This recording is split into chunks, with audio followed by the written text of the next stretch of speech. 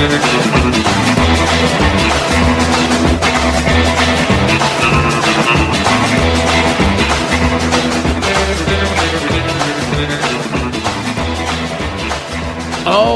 hello again everyone and welcome to it. It is the Derek Hunter Podcast for the 23rd of February 2023. Happy, glorious, beautiful, delicious, almost the weekend Thursday to you. I'm Derek Hunter. I'm your host. We have an action-packed program for you. Stick around till the end. Thank you for spreading the word, telling a friend, all that good stuff. Don't forget to go to patreon.com/Derek Hunter Podcast or DerekHunter.locals.com. Check out the contest. Check out the extra bonus shows and whatnot. And I'm going through, I took so many damn pictures in Florida. Those will be posted to, well, by the time you hear this. So check that out as well. Patreon.com/Derek Hunter Podcast or DerekHunter.locals.com. Thank you for your support in a very Bartles and James kind of way, and let us get on with the program. There is a lot going on in the world, a bunch of stuff to get into. I want to start off with the President of the United States. He's over in Poland. He gave a big speech. We will undyingly, forever and ever and ever spend money in Ukraine. Is there anybody who, maybe Lindsey Graham, because it's probably like, it's like Viagra for Lindsey Graham. War in Ukraine, war anywhere, it's like Viagra for Lindsey Graham. But is there anybody else out there who's going, yeah, you know what, we should absolutely put no restrictions whatsoever and an unlimited amount of resources to a corrupt government in a corrupt country that, seems to be unwilling to even negotiate the concept of peace, the possibility of peace. We won't even talk about the prospect of peace. Why? Well, when you monetize and incentivize perpetual war, guess what happens? You get perpetual war. It's funny with the BS about, Joe Biden walking around with an air raid siren. Rachel Maddow did a monologue about how awesome it was and how brave Joe Biden was walking through, how great, he's just wonderful. Look at him walking through the streets, defying air raid sirens. That's how big of a hero he is. I was like, wow, is she going to go straight for Joe? Is she really that, turned on by this prospect? Because she knew by the time her show was on that there was no actual air raid. And in fact, there hasn't been an air raid in Kiev in a very long time. But it didn't matter. She also knew that the United States government had told Russia, Joe Biden's going to be there, so you better not try anything. And Russia said, don't worry, we're not going to try anything. And she's still going, it was so courageous and so wonderful. And so look at the way that he walked around. It's pathetic. You thought she was going to come in. Instead of coming out, she was going to come in. She's going to dump her wife right there on TV and go, you know what? Me and Joe, the octogenarian. Because Rachel loves money, so it wouldn't surprise me. But anyway, he gave a big speech on the one-year anniversary of the war in Ukraine, pledging undying fealty to Ukraine. I swear to God, if somebody put a Bible in front of him and tried to get him to swear an oath to preserve, protect, and defend the Constitution or whatever the hell it is, the governing document of Ukraine, he would have done it. He would have done it, even if it contained the line, and foregoing all other loyalties to any other country. Of course, if it had involved him defecating on a map of the United States, specifically right there on Ohio, he would have happily done that as well. I mean, it's better than in his pants, right? Again. Anyway, his speech was long and pointless, and there's a lot of clips you're going to hear. It's not worth playing the clips. He just lies to you, and it's lies he's repeated 1,000 times. But there was one moment where he gets turned around in his head, which is to say he gets confused.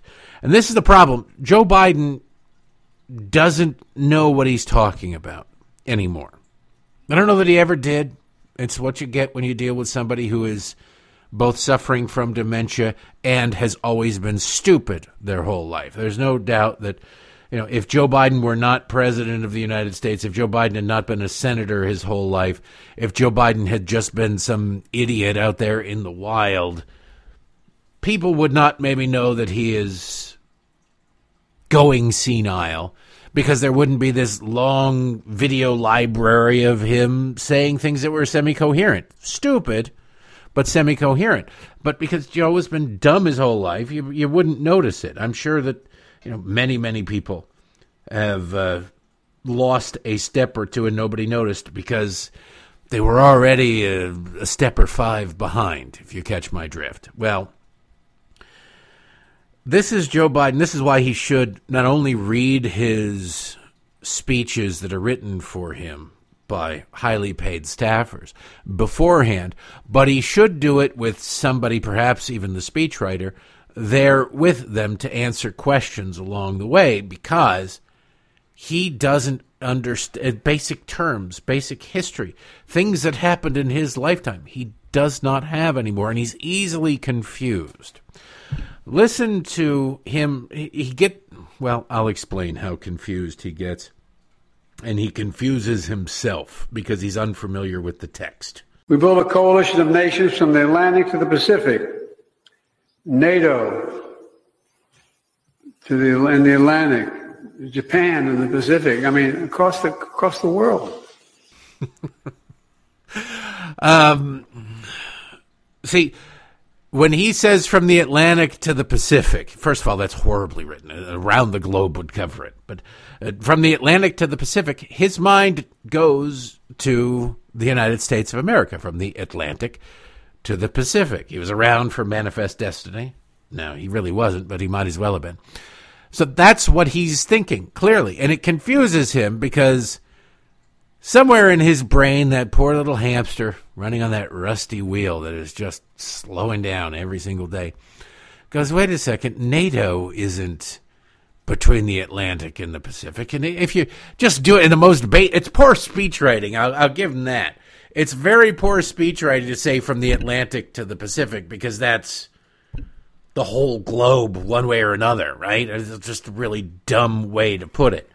But when you're writing for a scene, I don't know, who knows if that was actually on the teleprompter or not, but it's a dumb way to put it, because it just depends on which way you're looking and which way you're going, and you've got half the planet covered, and you look the other way and you've got the other half of the planet covered. And when you're dealing with somebody who's dumb and senile, you go, I don't know, which way am I supposed to be looking? The guy can't get off a stage without looking for somebody to be flagging him down like they're bringing in a plane to the gate, with those flashlights with the cones, like this way, Mr. President. No, that way, Mr. President. That way, Mr. President. So you can't expect much from a guy like that.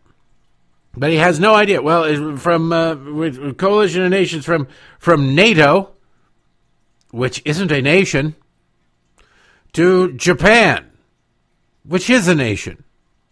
So what is it? You're comparing apples to footballs, to foot massages, to everything. Like, what is he trying to say here?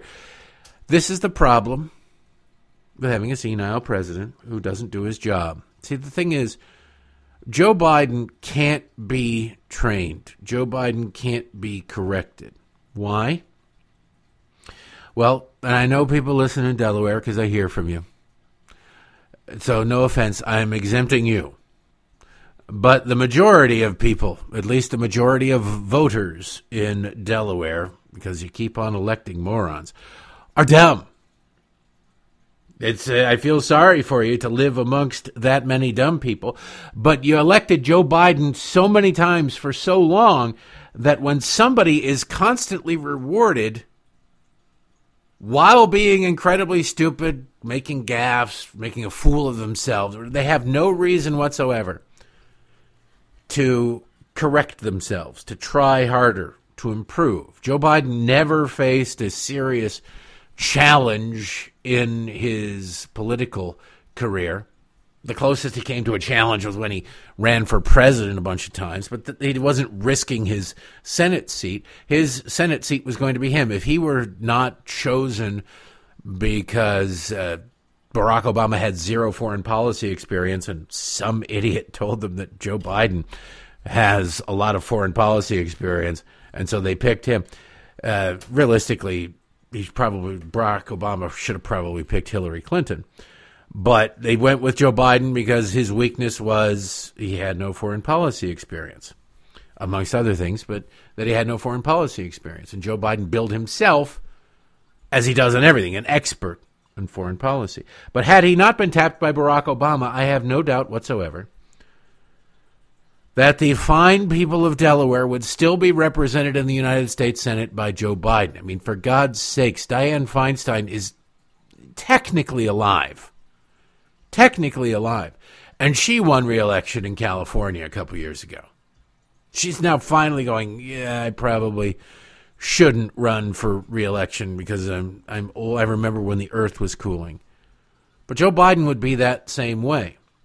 Joe Biden would run again. Joe Biden would win again. So when you have somebody who, no matter what they do, when they meet the Pope, they soil themselves, and people go, you know what, that's 45% of the people, I approve of what he's doing.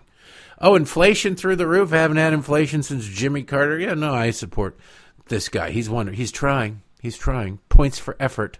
Yeah. Points for effort doesn't feed your kids breakfast, but hey, points for effort.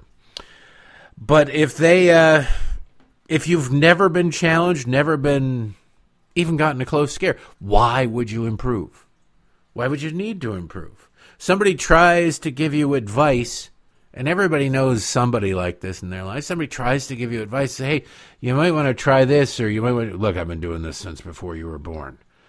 Yeah, I've been operating this machine since before you were born. Don't tell me how to operate this machine. Yeah, well, you lost 3 fingers to this machine. So maybe if you try, well, I haven't lost a finger in the last 4 years. So something tells me I know what I'm doing. Yeah, because you lost all your fingers.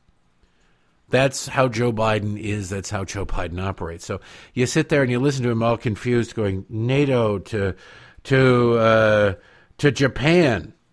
I'm surprised he didn't drop a Southeast Asia Treaty Organization, a CETO. But that was dissolved in 1977, lasted from 1954 to 1977. They realized it no longer served a purpose, so they got rid of it. Unlike NATO, where they said, hey, let's keep this going and let's expand it. Why? Because there's money to be made off of it. And even now in the modern Democratic Party, you might be able to say, well, there's also racism involved. But, who knows? Who cares? I just hope the president gets back to this country before starting World War III. Honestly, is there nobody? If you think about it. Emmanuel Macron, I know you're not listening to this, but somebody get to Emmanuel Macron or some other European leader who has the common sense to stand up and go, hey, you know what?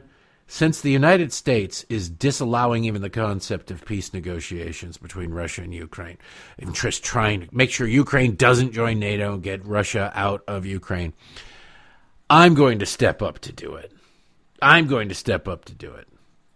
But they aren't about to do that. You understand the amount of economic stimulation the war in Ukraine has created and the opportunities that the war in Ukraine has created for profiteering, for the money laundering. We're not just sending boatloads of money over there, although we are. We're filtering it through other countries, too, some of it. We're buying things from other countries to our ally countries. It's a big spread the wealth around thing. Oh, you need German sausage. We'll buy some German sausage. Whatever, it's not German sausages, but you get the idea. There's literally, aside from an all-out war or a nuclear war, which you'd think would be an area of concern for politicians, if they're serious. Joe Biden said that we're closer than during the Cuban Missile Crisis, or as close as during the Cuban Missile Crisis. We got pretty close during the Cuban Missile Crisis. If he believed that, if it's true, you'd be doing everything you could to defuse the situation. But you keep the situation heightened, and the profiteering goes on. You keep the people frightened, and nobody's going to ask the questions that need to be asked in a situation like this. God, it's just so pathetic. There's an opening for some world leader to step up, but they're all making too much money off of it, or their countries are getting too much money off of it to even bother to care, which makes me think that maybe, at least I hope, these cries of nuclear war, even limited, might be hyperbole. Might be, hopefully. Anyway, because nobody seems to give a damn about it. You know, since we're talking about President Biden, let's talk about President Trump. Had that grand jury going down in Georgia, right? Oh, the big grand jury. Oh, they're looking because talking to Brad Raffensperger, or whatever the hell his name is, the Secretary of State there. He said, I need to find 11,000 votes, or whatever it was. I can't even remember. It was so insignificant. The left deliberately, you can't say misinterpreted, they bastardized that call. Look, when Donald Trump needs to be called out, I'll call out Donald Trump. But the left, the fact that the left has to lie to try and get the guy kind of tells you everything that you need to know, in my opinion. Like, oh, he was trying to get Brad Raffensperger to manufacture 11,000 votes to win it, to fight him, steal it, commit voter fraud. No, he was talking about voter fraud and what he believed happened during the election. He said, look, we just need to find 11,000 votes, 11,000 fraudulent votes, or 11,000 votes that are uncounted, whatever it is. That's it, not manufacture votes. There's a difference. You have to be genuinely stupid, genuinely, like being obtuse. Obtuse is almost like accidentally or incidentally unaware, and gleefully so. If this is beyond that, you have to go, you have to be the X-Files. I want to believe. I'm ready to believe you. Please, we're Ghostbusters. We're ready to believe you that Donald Trump is the worst person on the face of the earth.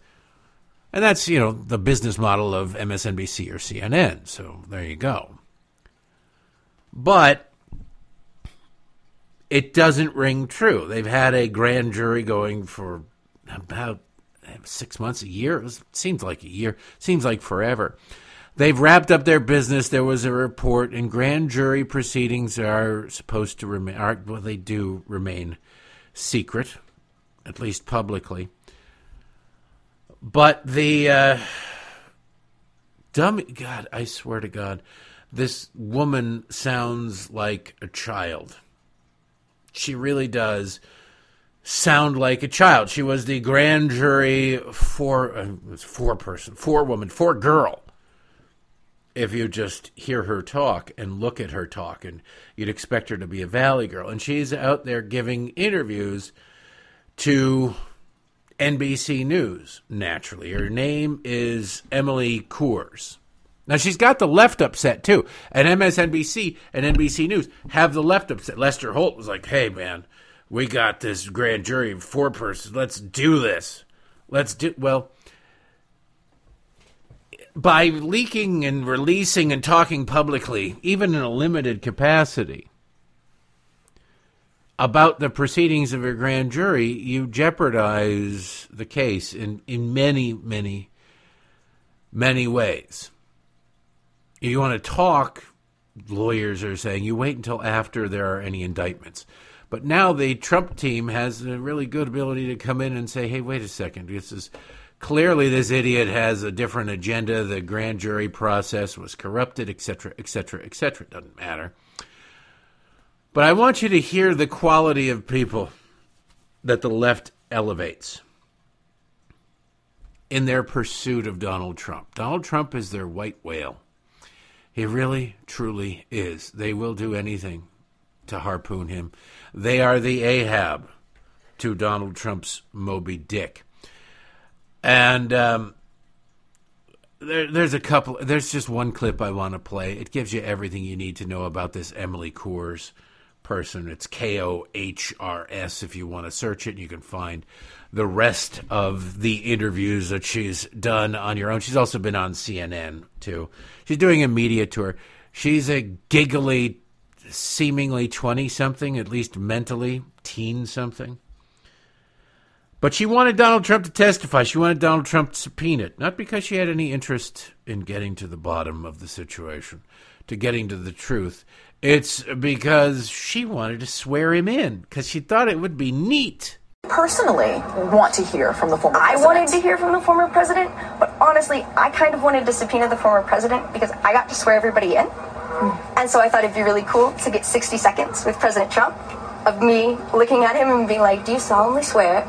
And me getting to swear him in. I kind of just thought that would be an awesome moment. I just kind of thought that would be awesome. Yeah, you know what? So, tell me you don't take your duty as a grand jurist seriously without telling me you don't take your duty as a grand jurist seriously. I just thought it would be cool.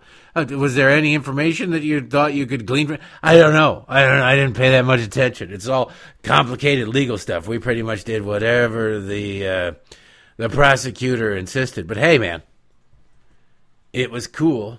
It was neato. And the pursuit of justice is totally neato. She won't say whether they're indictments or whatever. She hints around about it. She pretends about it. But ultimately, she, I think, is damaging in her pursuit of, and this is the problem with society today. It's something I wrote about in my book, that it's not even blurred the line. We've obliterated. The line no longer exists between famous and infamous. It's just get attention. Get attention. Doesn't matter how you get attention. Get attention.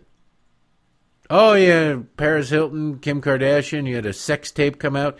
Yeah, 5 years earlier, you'd have been wildly embarrassed. But now it's like, hey, you could parlay that into tens of millions, hell, billions of dollars. All right, sounds fair. Let's do it. And then other people saw that and said, hey, all you've got to do is get attention. Well, this grand jury 4 chick saw that, and now she's getting attention. She's probably, I don't know. I'd say she'd try to get a book deal, but listening to her talk, it would have to be a coloring book deal because she can't. She's dumb. I mean, it could be ghostwritten and whatever, but I think her 15 minutes is going to be closer to like 5.5. But this is the world that we've created. And this is the media world that we've created. When you hear them talk about, oh, the norms, Donald Trump is obliterating what's normal and what's not. Interviewing grand juries before the results of a grand jury are announced, that's violating a pretty big norm. But hey, what are you going to do when you've got Donald Trump derangement syndrome? You just plow forward. So pathetic. Speaking of pathetic, I watched the beginning of Tucker Carlson Tonight last night. I don't often watch it. I sometimes watch his opening monologue, but then I just start doing other things or play Minecraft with the girls or whatever. Start doing show prep, look up things on the internet, whatever's going on. His first guest after a monologue where I thought Tucker crossed the line when he said that he called Nikki Haley a suburban white woman, a liberal suburban white woman or something like that. He called her a white woman. It's like, yeah, you know, nobody dislikes and despises identity politics more than I do, but she's not a white lady, okay?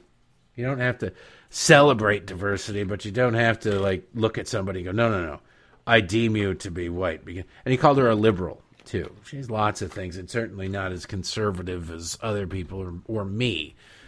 But she's not some left-wing, white, suburban, Chardonnay-drinking housewife. She's done some things. Whether you like them or not is up to you, but I found that to be a bit much. And then I thought it was odd that he would immediately have on Vivek Ramaswamy after that. And I thought, oh, maybe Vivek will sit there and say, hey, you shouldn't say that an Indian woman is a white woman. You know, you shouldn't be doing that. But he didn't. He announced that he's running for president of the United States. Now, you're more than likely sitting there going, Vivek Ramaswamy? I don't talk about Vivek Ramaswamy very often. I don't know that. He's a tech he's hundreds of millions of dollars or whatever. He made it in tech. He then wrote a couple of books. He bought a hell of a PR team he signed up with. Then he became seemingly adopted by Fox. He's all over Fox. This is one of the things that drives me nuts about media. Anytime there's a story that involves even tangentially a minority, conservative media needs to stop playing this game. Just talk to the best people who know about the situation, not about the color of the skin. And they go, oh, we need somebody who's not white on to talk. All right, here we go. Let's go with this guy. It's sad. It's pathetic.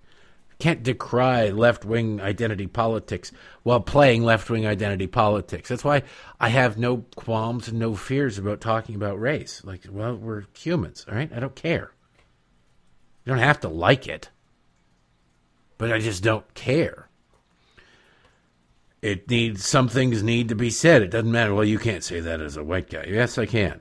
The Constitution doesn't say about freedom of speech that it applies to people depending on the topic and the color of the people's skin. But Vivek Ramaswamy became an adopted son of Fox. And he's a fine speaker. I went to an event where he was the keynote speaker. I didn't pay that much attention to it because I've always gotten weird vibes from the guy. But he was a speaker, and the parts that I heard, he can deliver a line. I don't know that anybody really wants him to be president of the United States or has a massive fan base or whatever, but he's got $300 million or hundreds of millions of dollars and nothing better to do. My problem with him is that he started a hedge fund. That's the problem I have with a lot of these people that I view as grifters. He started a hedge fund. And the purpose of the hedge fund was, hey, we're going to take on woke corporate America. We are going to amass a fortune in this hedge fund, and then we are going to leverage that fortune into one or two companies, and we're going to take them on to make Apple or make whoever it was, really sort of pull back from this woke corporate ESG kind of stuff. And I thought, okay, that'll be interesting to see if that ever happens. And then occasionally he would tweet about, we're almost there. We're trying to decide now which companies to target. And like, your hedge fund had collected something like $300 million. And you're trying now to figure out what to do with it. Shouldn't you have had that plan to begin with? And oh, by the way, are you taking a commission, the standard commission, for administering this $300 million plus hedge fund? And of course, I'm pretty sure the answer is yeah. Of course, why wouldn't he?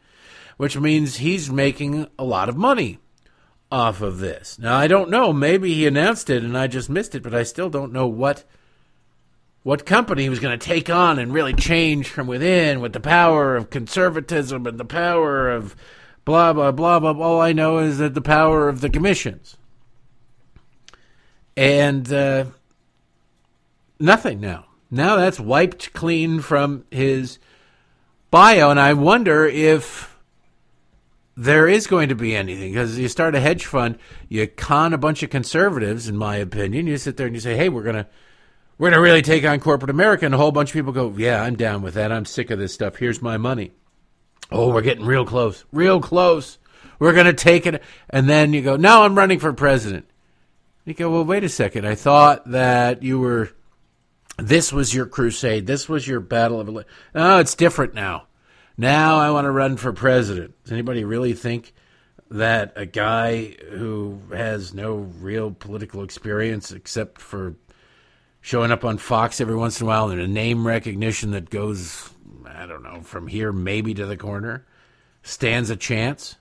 The only thing he's got going for him is that he's adopted by Fox. We'll see how much they embrace him.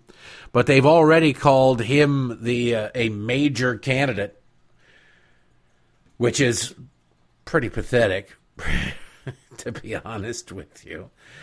But it is, let's see, the tweet yesterday from the media reporter at Fox News, one of the media reporters online.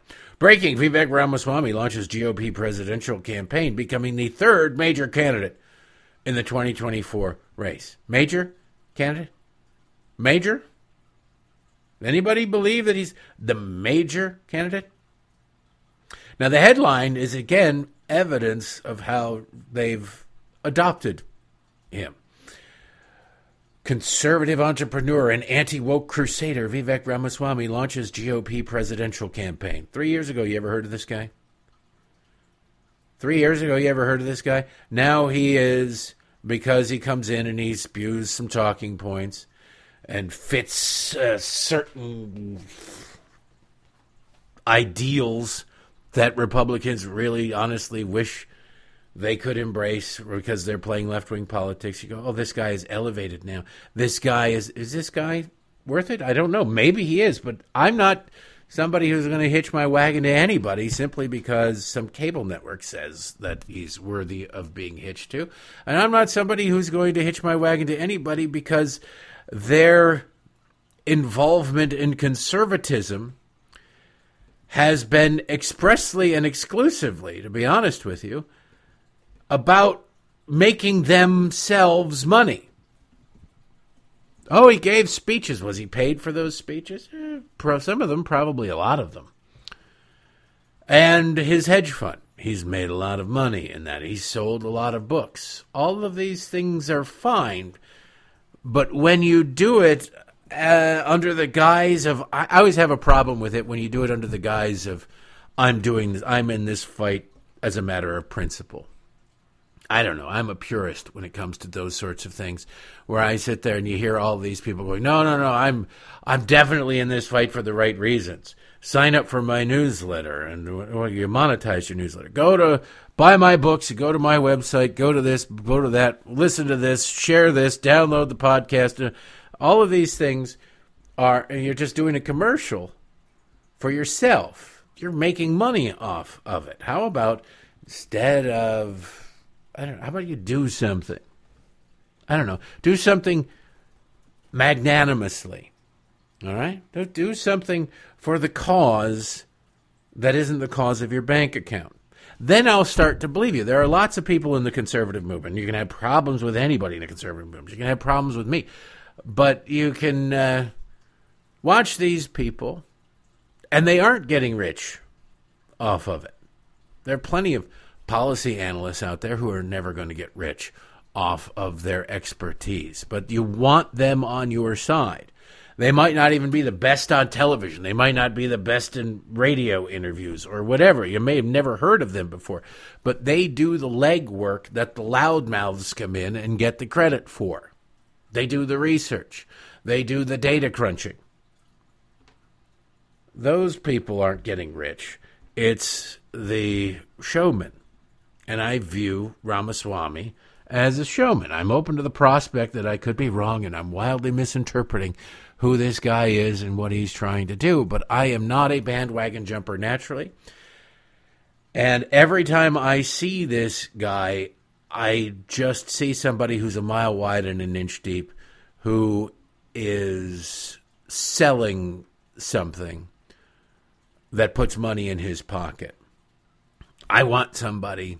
But this is my problem when Donald Trump sold his NFTs, his digital trading cards. Like, come on, man. Are you in this for the country's sake, or are you in this to pocket some money? All right?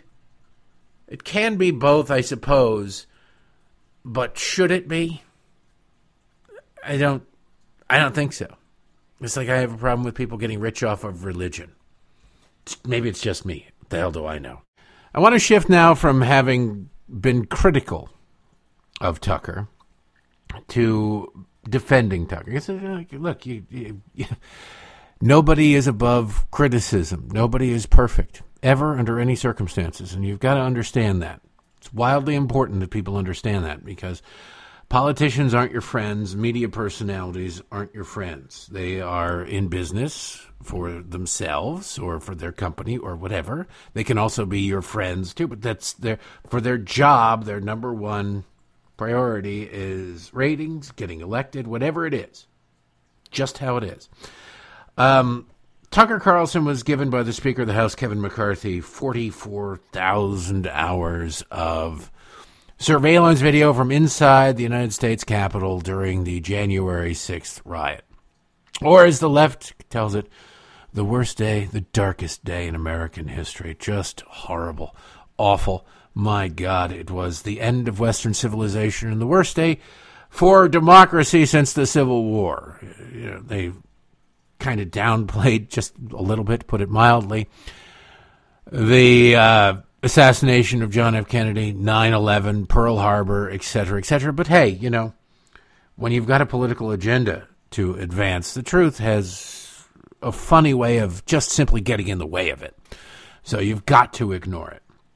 But anyway, 44,000 hours of surveillance footage. What could be on this 44,000 hours of surveillance footage? Well, the January 6th committee, the left-wing January 6th committee, never once released this stuff. They barely showed any of it. 44,000 hours, what'd you see? Maybe 10 minutes of it? If that, if you just string together every little bit that you saw maybe 10 minutes of it. Well, there's a lot more to it. What wouldn't they want you to see? Might it be police officers open the doors for protesters? Might it be police officers directing many of the traffic and the foot traffic in there, taking pictures on behalf of people? Like, hey, would you mind taking a picture? Sure. That could be there. You might also see FBI informants, employees, undercover police officers. I don't know if this is true or not, but in Washington, D.C., you never know. You might see these sorts of things. These are all things that have been speculated. You might see them saying, I don't know, let's go this way, smash that window, kick that cop, throw that bike rack, do whatever. You might see that. The prospect of seeing that, or that being seen, has caused Democrats to live in fear of this video coming out. Like I say, the January 6th committee did not release that video. They did not want the American public to see that video for some reason. And you've got to assume that the Democrats on the January 6th committee didn't say, you know what, we should not use this audio or this video because it makes our case too well. This really does stick a thumb in the eye of what blah, blah, blah. And we can't really, it would really condemn and pervert the jury pool for these trials of the January 6th defendants. Now, you know that's not the case. Does anybody believe Jamie Raskin is an honest broker, let alone a decent human being? And he would say that Adam Schiff is sitting there going, well, this is really exculpatory evidence that will damage the cases that we're trying to make against Donald Trump and everybody there that day. But, you know, it's what happened. So we're going to have to release that information. Does anybody believe that? Hell no would be the only answer possible. Like, absolutely hell no. Maybe a little bit more expletive laden, but that's it. So this footage was not even really sought by the left-wing media. It's kind of funny. There have been calls in conservative media, let's release the surveillance footage so we can really see what happened in there. But liberal media has not joined in. It's one of the rare times, and it's curiously, it only ever happens when it could potentially damage the left-wing narrative, but it is one of the rare times where the people who pride themselves on having a press credential insist that we need to, what is the way I'm putting it? Need to keep information from the American public. The people whose very profession is that we shall provide information to the American people are actively pursuing the keeping of information from the American people, right? It seems a little weird, but that is the case. That's where we find ourselves. And that brings us to MSNBC. Now, I don't know how to pronounce this guy. Frank Figliuzzi, I think is how you pronounce his name. Frank Figliuzzi. He is or was he's an FBI special agent. He's a muckety-muck up there in the FBI. Let's just put it that way. He was. Now he's an MSNBC contributor. He's the guy, if the name sounds vaguely familiar, because you don't hear Figliuzzi all that often. If his name sounds vaguely familiar, it's because he was the one who, I forget who it was who passed. There was a shooting somewhere, I think, and Donald Trump ordered the flags flown at half-staff. until August 8th, right? 8-8. He's the guy who did the 8-8 thing. 8-8 may not have meant to do this, but 8-8 is the code for neo-Nazis for Hitler, because H is the eighth letter in the alphabet. And like 8-8 is HH, which stands for Heil Hitler. Like, you're giving people with low IQs far too much credit for being able to come up with some sort of code, even a basic code like that. But whatever. That was what he did. And he said Donald Trump was raising the flag back to full step on that day. He might not have meant to do it, but it's sending a wink and a nod to the white supremacists. So this is that guy. This is the level of intelligence we're dealing with here. He was on television, maybe it was CNN. I can't remember which one he was on. You'll hear it. And he said he's very concerned. No, it's MSNBC. Now I remember. He's an MSNBC contributor. He's very concerned that this information in the hands of Tucker Carlson will be dangerous.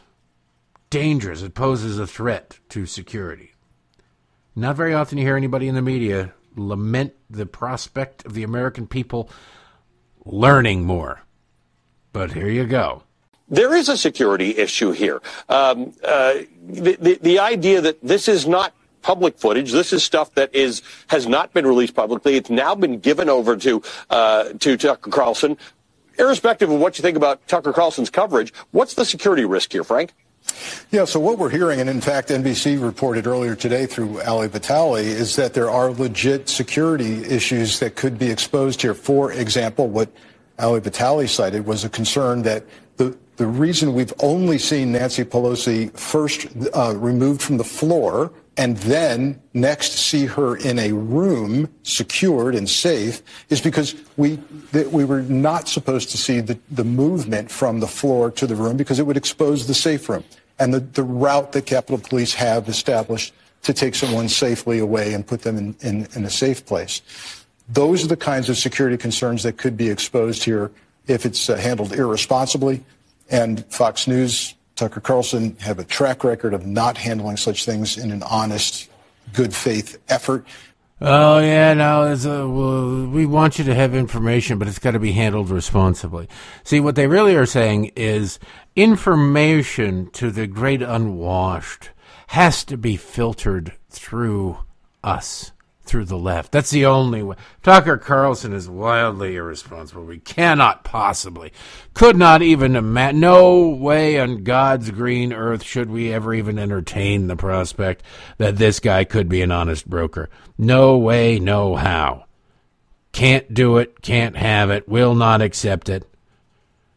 We are the ones we've been waiting for. We must protect blah, blah, blah, et cetera, et cetera. And you're sitting there going, that's not really what I've never heard a journalist go, you know what? I know you're about to, you imagine an interview subject where somebody's just about to open, OJ's about to confess. You know what? Yeah, I did really cut those people's heads off. And right before you get to that point, the interviewer goes, wait a second, Juice. Let's not get ahead of ourselves, all right? You don't need to tell us everything, okay? You've told us enough. I feel like you're going to a pretty dark place that maybe you're going to regret later. So, in the interest of fairness, I'm going to put a stop to this right now, and we'll take a break, and you can consult with your lawyers and see what you want to say after this, right? That would never happen. But it happens now because journalism is a team sport now. More than half of the journalistic establishment is on one particular team. Period. End of story. That's it. That's the world we live in. It sucks. It's garbage. It is not journalism in any way, shape, or form, but that's where we are, where you've got people in the media going, we don't really need this kind of information. And the American public shouldn't have this kind of information. We should keep this sort of stuff to ourselves, etc., etc. No way, no how would anybody have thought for a second that that would be the way journalism went. But that is the way journalism went. There's a little outrage at the New York Times because the New York Times, a whole bunch of journalists at the New York Times were very mad that they ran an op-ed in support of J.K. Rowling because J.K. Rowling is the world's biggest transphobe and she's probably responsible for more deaths than Hitler.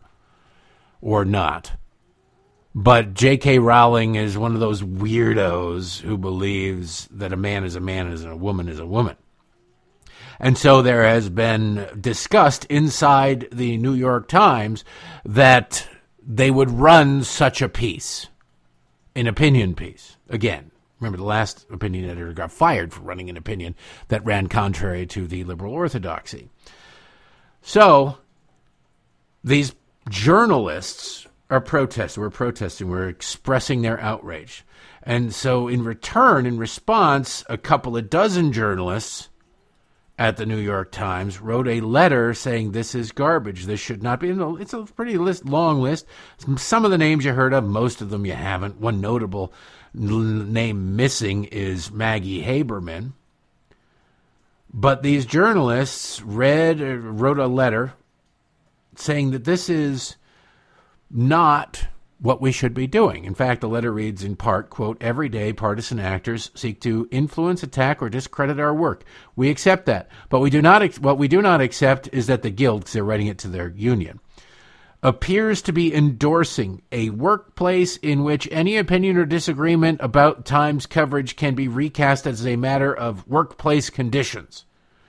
We are journalists, not activists. That line should be clear." That line should have been clear all along, but it's been long since obliterated. It's interesting to see what happens. It'll be interesting to see what happens to these journalists who sign this, because if you remember last time when the paper tried to stand up to their newsroom, the woke newsroom, and say, you know what, we're just running an opinion from a United States senator, which was what got the left all upset. The leftists at the Times took to social media and said, running this Tom Cotton op-ed puts the lives of Times journalists in danger, particularly journalists of color. They never really explained how or why, but they just declared it because that's what the left does. They weaponize race every chance they get. It'll be interesting to see what comes of this, but it's worth noting that there appear to be at least some people in there going, you know what, we should be able to have dissenting voices on our freaking editorial pages. Anyway, back to Frank Figliuzzi. He had more to say about Tucker and how dangerous Tucker having information could possibly be. The other concern, of course, obviously, is the security concerns that arise from false conspiracy theories. We know they are dangerous. We know they lead to violence. And so if, for example, this host on Fox decides to play only things that indicate or allow him to blow up conspiracy theories. Oh, look, that looks like a Fed. Oh, look, it looks like someone instigated this. Oh, look, there's an hour of people doing nothing peacefully. If that keeps going forward and it's ginned up into the notion that all the prosecutions are witch hunts against people who were violent January 6th, then it could really pose a danger and a threat. Yeah. It could really pose a danger and a threat. You know, if Tucker Carlson, and I know Tucker well enough to know that Tucker Carlson would never do this, but he's basically saying if Tucker Carlson treats the 44,000 hours of surveillance footage inside the Capitol from January 6th the way that, say, the liberal media treats any interaction between a black person and a white police officer, then it could be trouble. Because what are they? Everything is racist. Everything is horrible. Cops, open season, hands up, don't shoot was totally real, even though it wasn't. All the lies that these people have told over the years.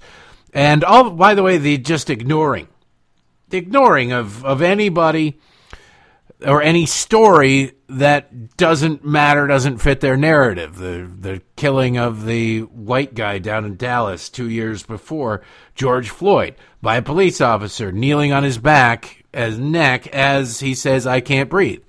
Tony something or other. Tony Timpa. That story never made national news. It didn't even matter. There's a wrong configuration of people involved in that story.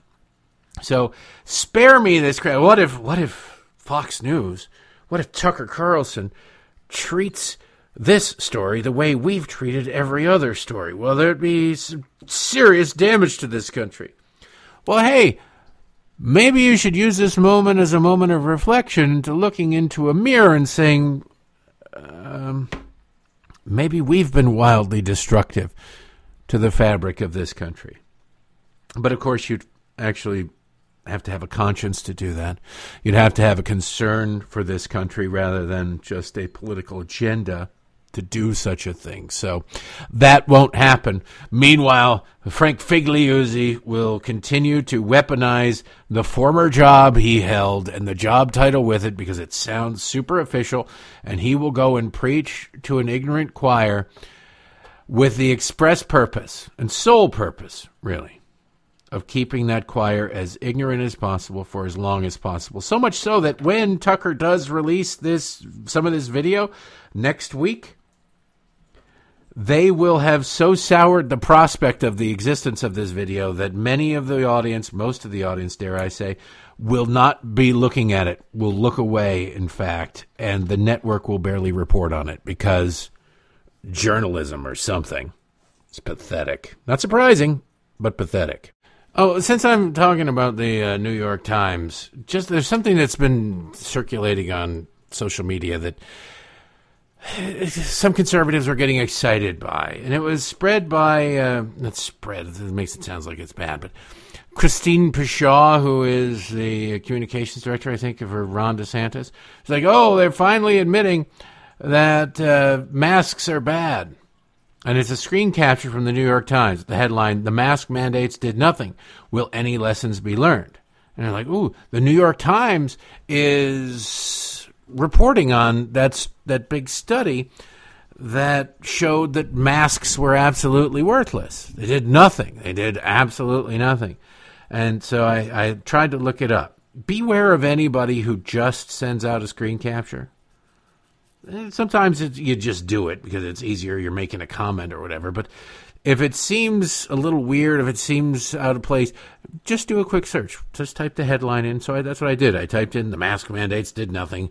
Will any lessons be learned?" And it turns out that is an opinion column. And now this one hasn't. The trans issue's gotten the leftists all upset at the New York Times, and they can't multitask. So they have yet to express outrage over this, but this would, in the absence of outrage over the other trans issue, this would have gotten all the outrage. It's an opinion column by columnist Brett Stevens about masks. He references the study that showed, the massive study, that showed that the masks did nothing, and mask mandates were in fact damaging. The science team at the New York Times and the science reporters and editors and what have you, they have not even reported on that study. So at least it's in the pages of the New York Times. It's on the opinion pages. But at least the study made it to the opinion pages of the New York Times. That's something, I suppose. But do not confuse the opinion pages of the New York Times with the news side, shall we say. The news side messes with the opinion side. The opinion side has no influence whatsoever over the news side. It's kind of a weird situation, but that's where you find ourselves. By the way, I saw this from Tom Bevan, over the guy who co-founded Real Clear Politics, the guy who runs Real Clear Politics. Really nice guy. I like him. But he tweeted out a link to The Grio. The Grio is a racist blog, but it's from the black news perspective, because news has skin color, if you didn't know. And you can find all sorts of just horrible garbage. It's where I assume Joy Reid does most of her research. Joy Reid's staff. I can't imagine Joy does any research. But they have a piece up there, a guy named David Love, who's he's dumb. I've talked about him before. I've read his stuff on the air before. He's just not a very bright guy, and he's certainly not an honest person. His headline, "Florida Governor DeSantis knows exactly what he's doing with his war on books." Oh, yeah. His subheadline, "Empty the libraries and you hide evidence of historical crimes. DeSantis and his minions want to erase black people from the historical record and deprive people of that knowledge so that crimes can continue." Imagine being this dumb. I mean, he's probably not this dumb personally. He has monetized his audience being this dumb. And if your business model is to profit off of people being ignorant, you go to great lengths to keep people ignorant. So here's his opening sentence. As we celebrate Black History Month like no other. We celebrate it like no other. As we celebrate Black History Month like no other. People are now faced with the reality that in places like Florida, books that discuss black history or even mention black people are now illegal. This is a blatant, bald-faced lie. But when you have the entire education system on your side and the entire Democratic establishment, not to mention popular culture, and you're told only get your information from somebody who looks like you, this sort of garbage can fly. It's banning black. It has nothing to do. AP Black History is still going strong in the state of Florida. It's African American studies, the gender grievance industry, queer black studies, and we've got to learn about how critical race theory is the only way to live. That sort of stuff is not in there. That is not part of black history. That's actually part of the destruction of the black community that Democrats are so well known for and have really done a damn fine job of. If you really wanted to damage a group of people, I don't know how you do it maybe the Nazis did it worse, but Democrats are pretty damn close to it. But this is what goes on in the world. This is what liberal thought is. Doing his best impersonation of a white segregationist from the 1950s South, Florida Governor Ron DeSantis has declared a war on books that may cause white tears. Topics such as race, gender, sexuality, LGBTQ plus people, class, oppression, and social justice. Wait a second. Gender? White people are of different genders. White people have different sexualities. Why is sexuality separate from LGBTQ plus people? Because Democrats love segregation. Class, there are more poor white people in this country than any other group. But don't tell that to the Griot audience. They care about the next one, oppression and social justice. Under Florida's Stop Woke Act, teachers cannot discuss these topics in class under the threat of felony charges, forcing them to remove books on these subjects. What the hell is this guy? Love. There it is. David A. Love is a journalist and commentator who writes investigative stories and op-eds on a variety of issues. No, he's not. He's a one-trick pony who writes about race all the time, including politics, social justice, human rights, race, criminal justice, and inequality. Love is also an instructor at the Rutgers School of Communication, because of course he is, where he trains students in a social justice journalism lab. Didn't I just tell you about what's going on at the New York Times? In addition to his journalism career, Love has worked as an advocate and leader in the nonprofit sector, served as a legislative aide, and as a law clerk to 2 federal judges. Oh, can you only imagine the quality of decisions to come out of those places? He holds a BA in East Asian Studies, from Harvard, and a JD from the University of Pennsylvania Law School. He also completed the joint program in international human rights law at the University of Oxford.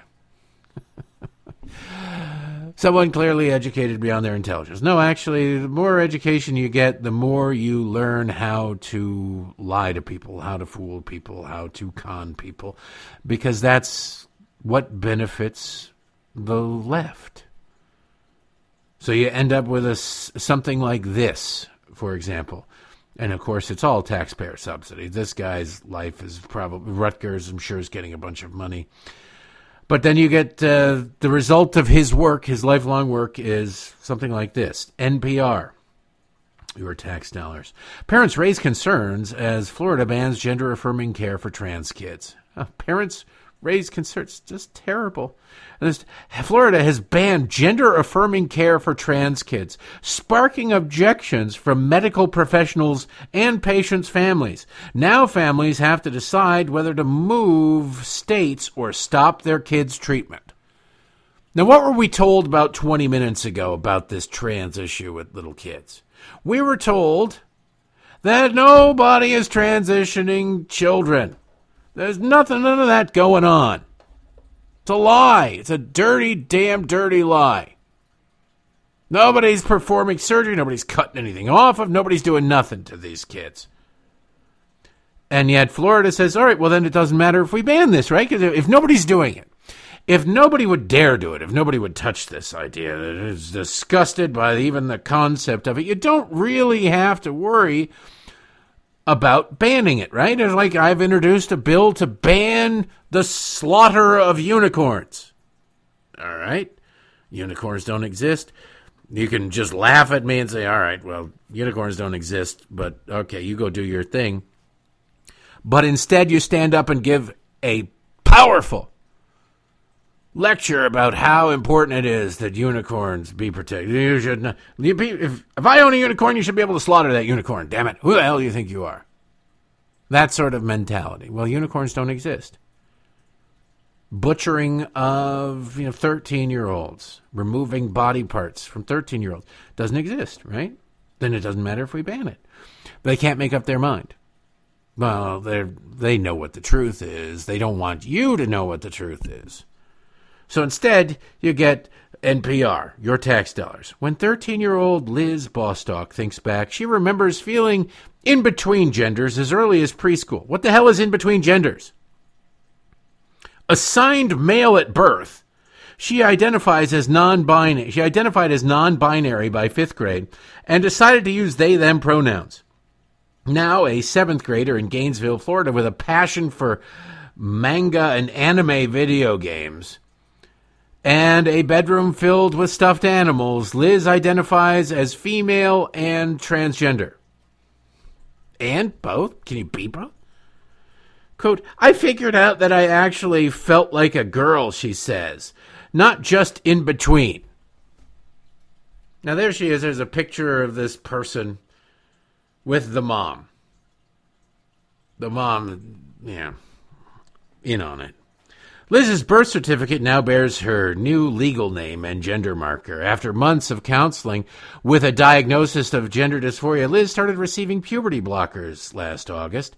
Every 3 months, she gets a shot of Lupron, a God knows what, releasing hormone, or GnRH, that essentially presses the pause button on male puberty. Presses the pause button. It's a stop button. You can't unpress it. It's not like your old DVD player where you go, pause, I'm going to run and get some popcorn. You come back and you pick up right where you left off.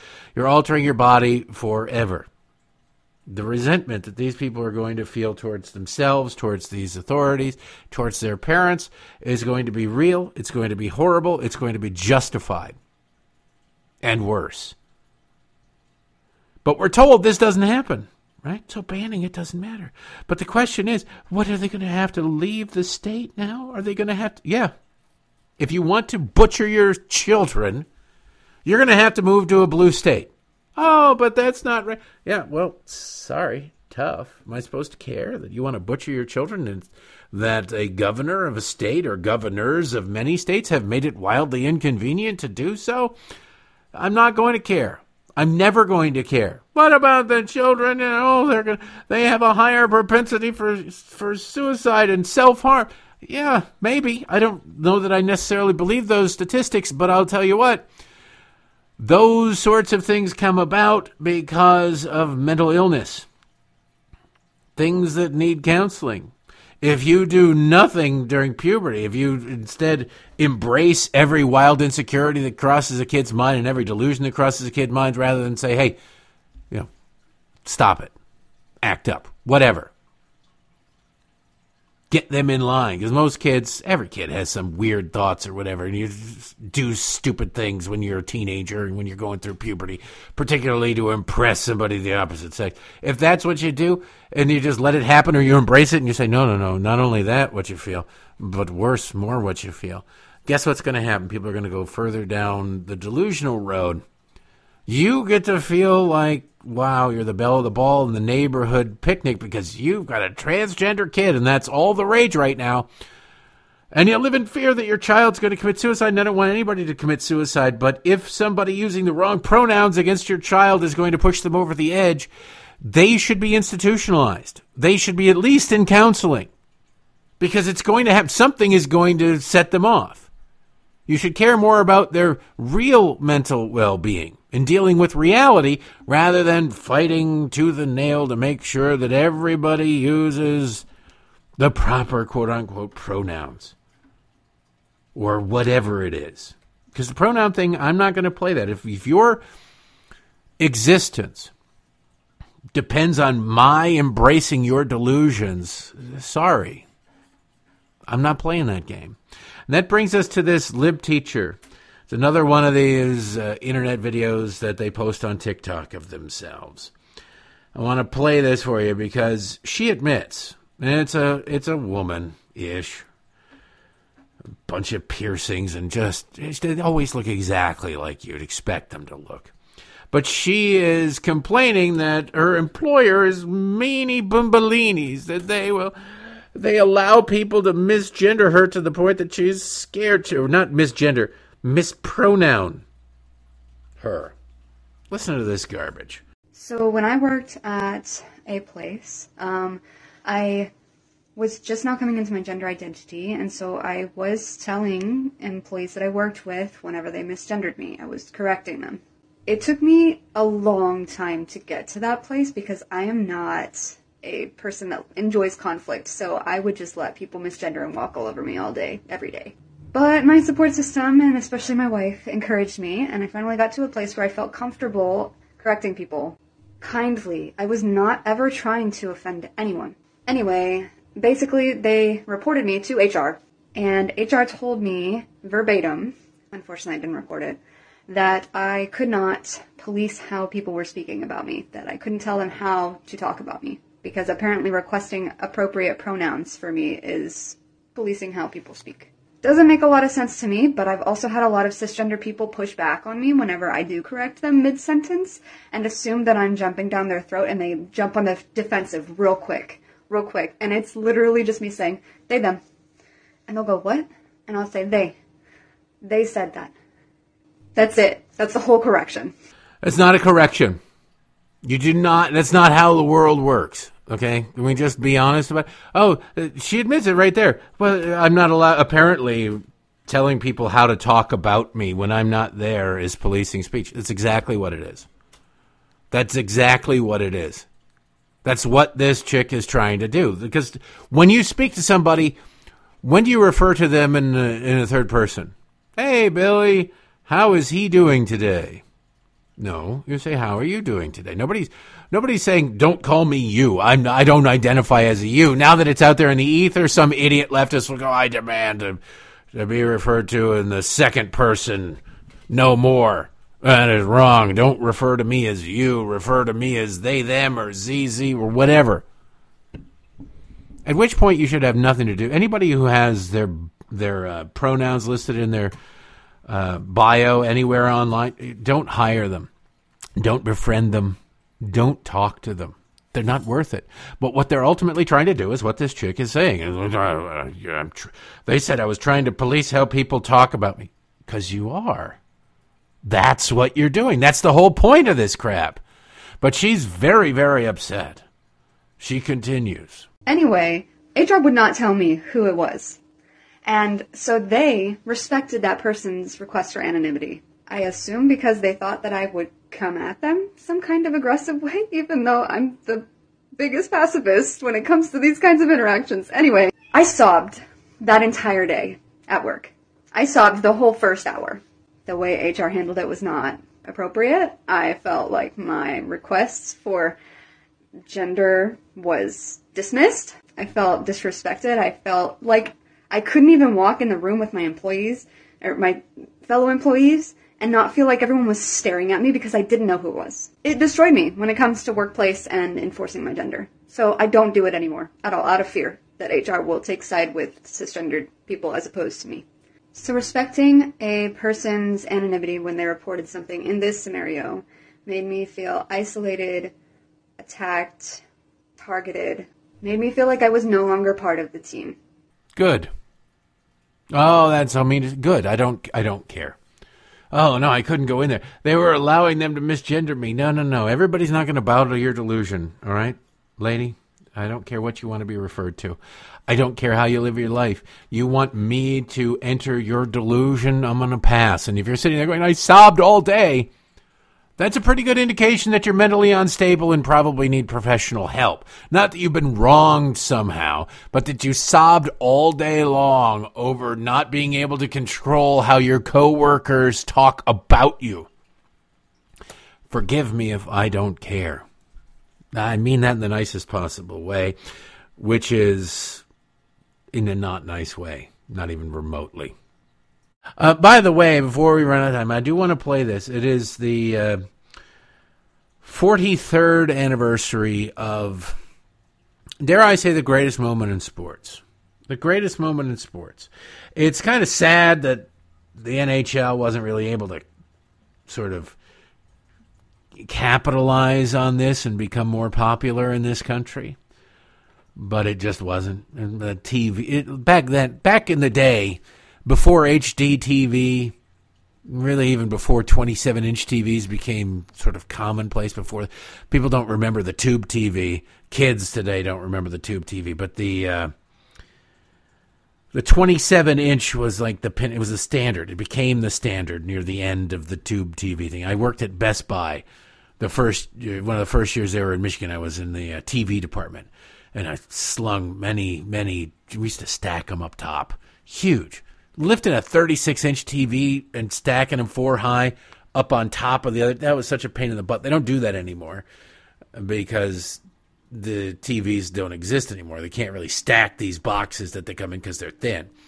But I used to go in the back of the Best Buy in the storage area. It's not really, we called it the warehouse, but it wasn't the warehouse. And aside from defecating into boxes, which is a story I told already and I won't tell again right now anyway, I would climb up to the top of the TVs, which you're looking at, 30 feet, maybe a little more, on the big TV end, and you could take a nap up there. You set a little alarm, or you have somebody yell for you, and you can take no security cameras are looking at the top of the stack of TVs. You'd be left alone. It was a glorious, glorious time. But a 27-inch TV made hockey watchable, sort of, more so. If you didn't know hockey, I played hockey, I could follow it. Growing up, tell you where I grew up, or how I grew up. I had my bedroom TV. And you had a TV in your bedroom? Yes, I did. Now, before you start calling me a Rockefeller, I had a TV that was 13 inches and black and white. So it's not exactly going to blow the doors down about awesome. But I could follow the TV. I'd watch the CBC on Channel 9. UHF only, and you could watch it. As TVs got bigger, hockey became better and easier to follow. Now in HD you can follow hockey, but hockey's moment in the sun has long since passed, and I don't know how you get it back. It's long since passed because it was 43 years ago that hockey's greatest moment occurred. And you could say Wayne Gretzky scoring more goals than Gordie Howe, or getting his 892nd goal, or whatever it was. Having more. Wayne Gretzky's career is absolutely amazing. He has more assists than any other player has total points, meaning goals and assists. Even Ovechkin, who's passed Gordie Howe now with a number of goals, doesn't have nearly as many total points as Wayne Gretzky does have assists. It's insane. One year, Wayne Gretzky scored 92 goals in an 80-game season. He had something like 212 points in a 90-game. He was involved in 212 goals in an 80-game season. Nobody's dominated anything like that. But again, it was in the era of standard def, black and white, over-the-air TV. But that doesn't mean we can't remember the Miracle on Ice, which, for my money, is the greatest moment in sports. Yes, the Giants win the pennant, the shot heard around the world. Down goes Frazier. There are other things.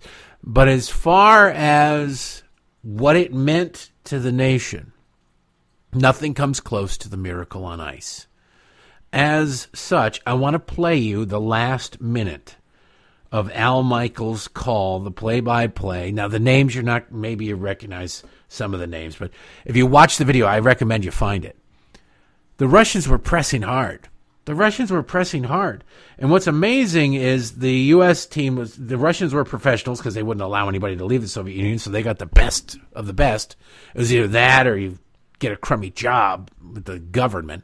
So if you were good at hockey, you embraced that. You got treated a little bit better. You got an extra slice of bread per week or whatever.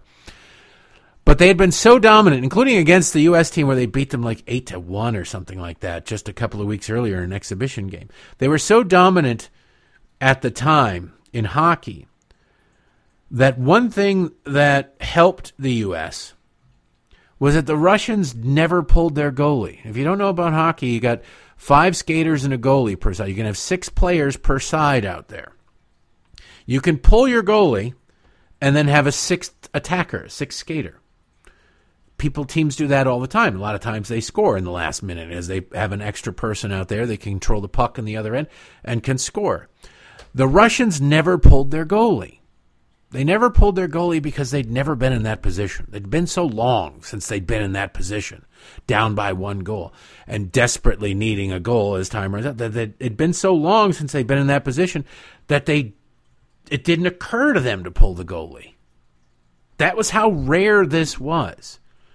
So with that in mind, college kids, not professionals, beating the greatest probably hockey program that ever existed was in fact the miracle on ice. And then to have Al Michaels make this call it was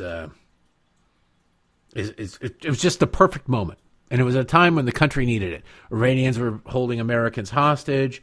The country was in recession. Jimmy Carter was president. It was just a disaster all around. This made everybody feel good. Back when, we weren't hyphenated Americans. We were Americans. And then Democrats saw it and said, we must destroy that. Anyway, here's the last minute of the miracle on ice. It to Silk. Now Petrov controls. Back to Varlamov. Skating in on the left side. Into the American end, 55 seconds, but Mikhailov has the puck. Mikhailov sweeping in, out in front, backhander goes wide. I think Craig might have got just a piece of it. Mikhailov, back out to Ilya Letinov. 43 seconds remaining.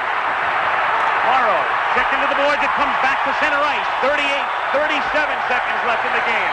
Petrov with it, the Americans on top, 4-3. Long shot, Craig able to get a piece of it to sweep it away. 28 seconds. The crowd going insane. Varlamov shooting it into the American end again. Morrow is back there. Now Johnson, 19 seconds. Johnson over to Ramsey. Ilya Letinov gets checked by Ramsey. McClanahan is there. The puck is still loose. 11 seconds. You've got 10 seconds. The countdown going on right now. Morrow up to Silk. 5 seconds left in the game. Do you believe in miracles? Yes! Unbelievable.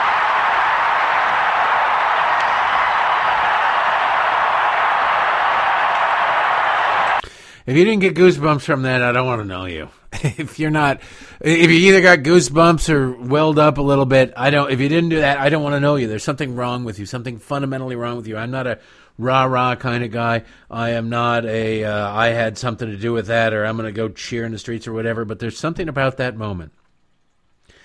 And it's, I understand the history of that moment. I understand the history of the hockey at that time.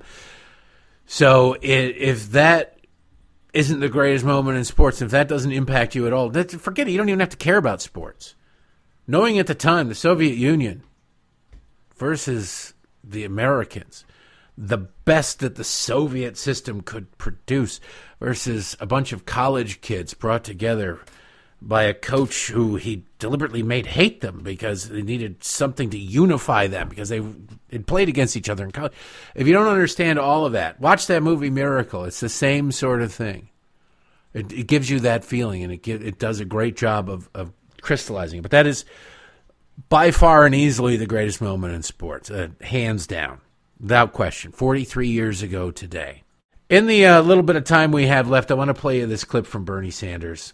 He's out pushing a book on capitalism, about how it's okay to be mad at capitalism. You just sit there and you go, what the hell? But, of course, that's Bernie Sanders. He's selling the book. He's selling the book. And he was on The View because this is how the left works. They don't point out hypocrisy of their own. The book is called It's Okay to Be Angry About Capitalism. And for $22.40, you can get a book from Amazon delivered directly to you. Right now it's number 6 in books, which means it's selling several thousand copies a day.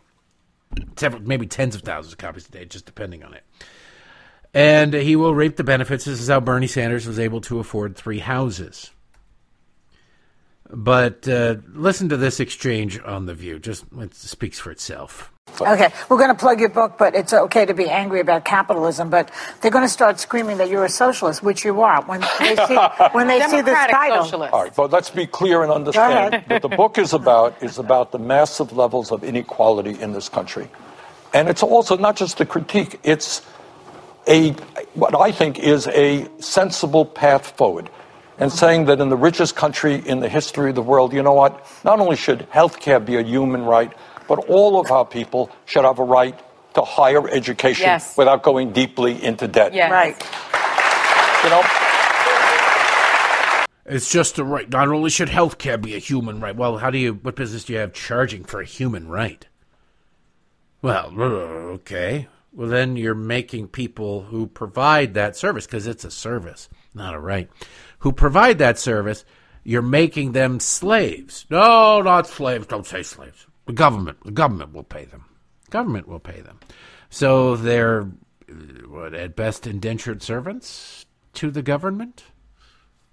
Now you're going to add in education. Now, if government is okay to give you rights, government can take them away, right? I mean, what justification do you have for government not being able to take away rights? Rights flow from government. All of these things.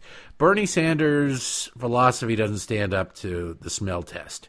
Neither does he, by the way. But it is amazing, Joy. They're going to call you a socialist because you are a socialist. Yeah, he calls himself a socialist, you idiot. But he's not giving away that book. Bernie Sanders has made multiples of millions of dollars. Now, he's not made Joe Biden money. He's probably only he's scraping by on about $10 million. And he will get another couple of $1 million from this. He's scraping by with only one beach house. I guess Joe only has one beach house and 2 other mansions. Bernie's got 3 mansions. 1 is on an island. Man, being anti-capitalist pays. I'm in the wrong racket. I hate capitalism. Please send me some money. Is that how it works? Pay me to tell you the evils of paying people to do things. I will gladly give you a 45-minute speech on those evils if you meet my price. Sick. Anyway, that's enough for today. I appreciate you listening. Have a great one. We do believe in miracles still. Happy anniversary, Miracle on Ice. I'll see you tomorrow.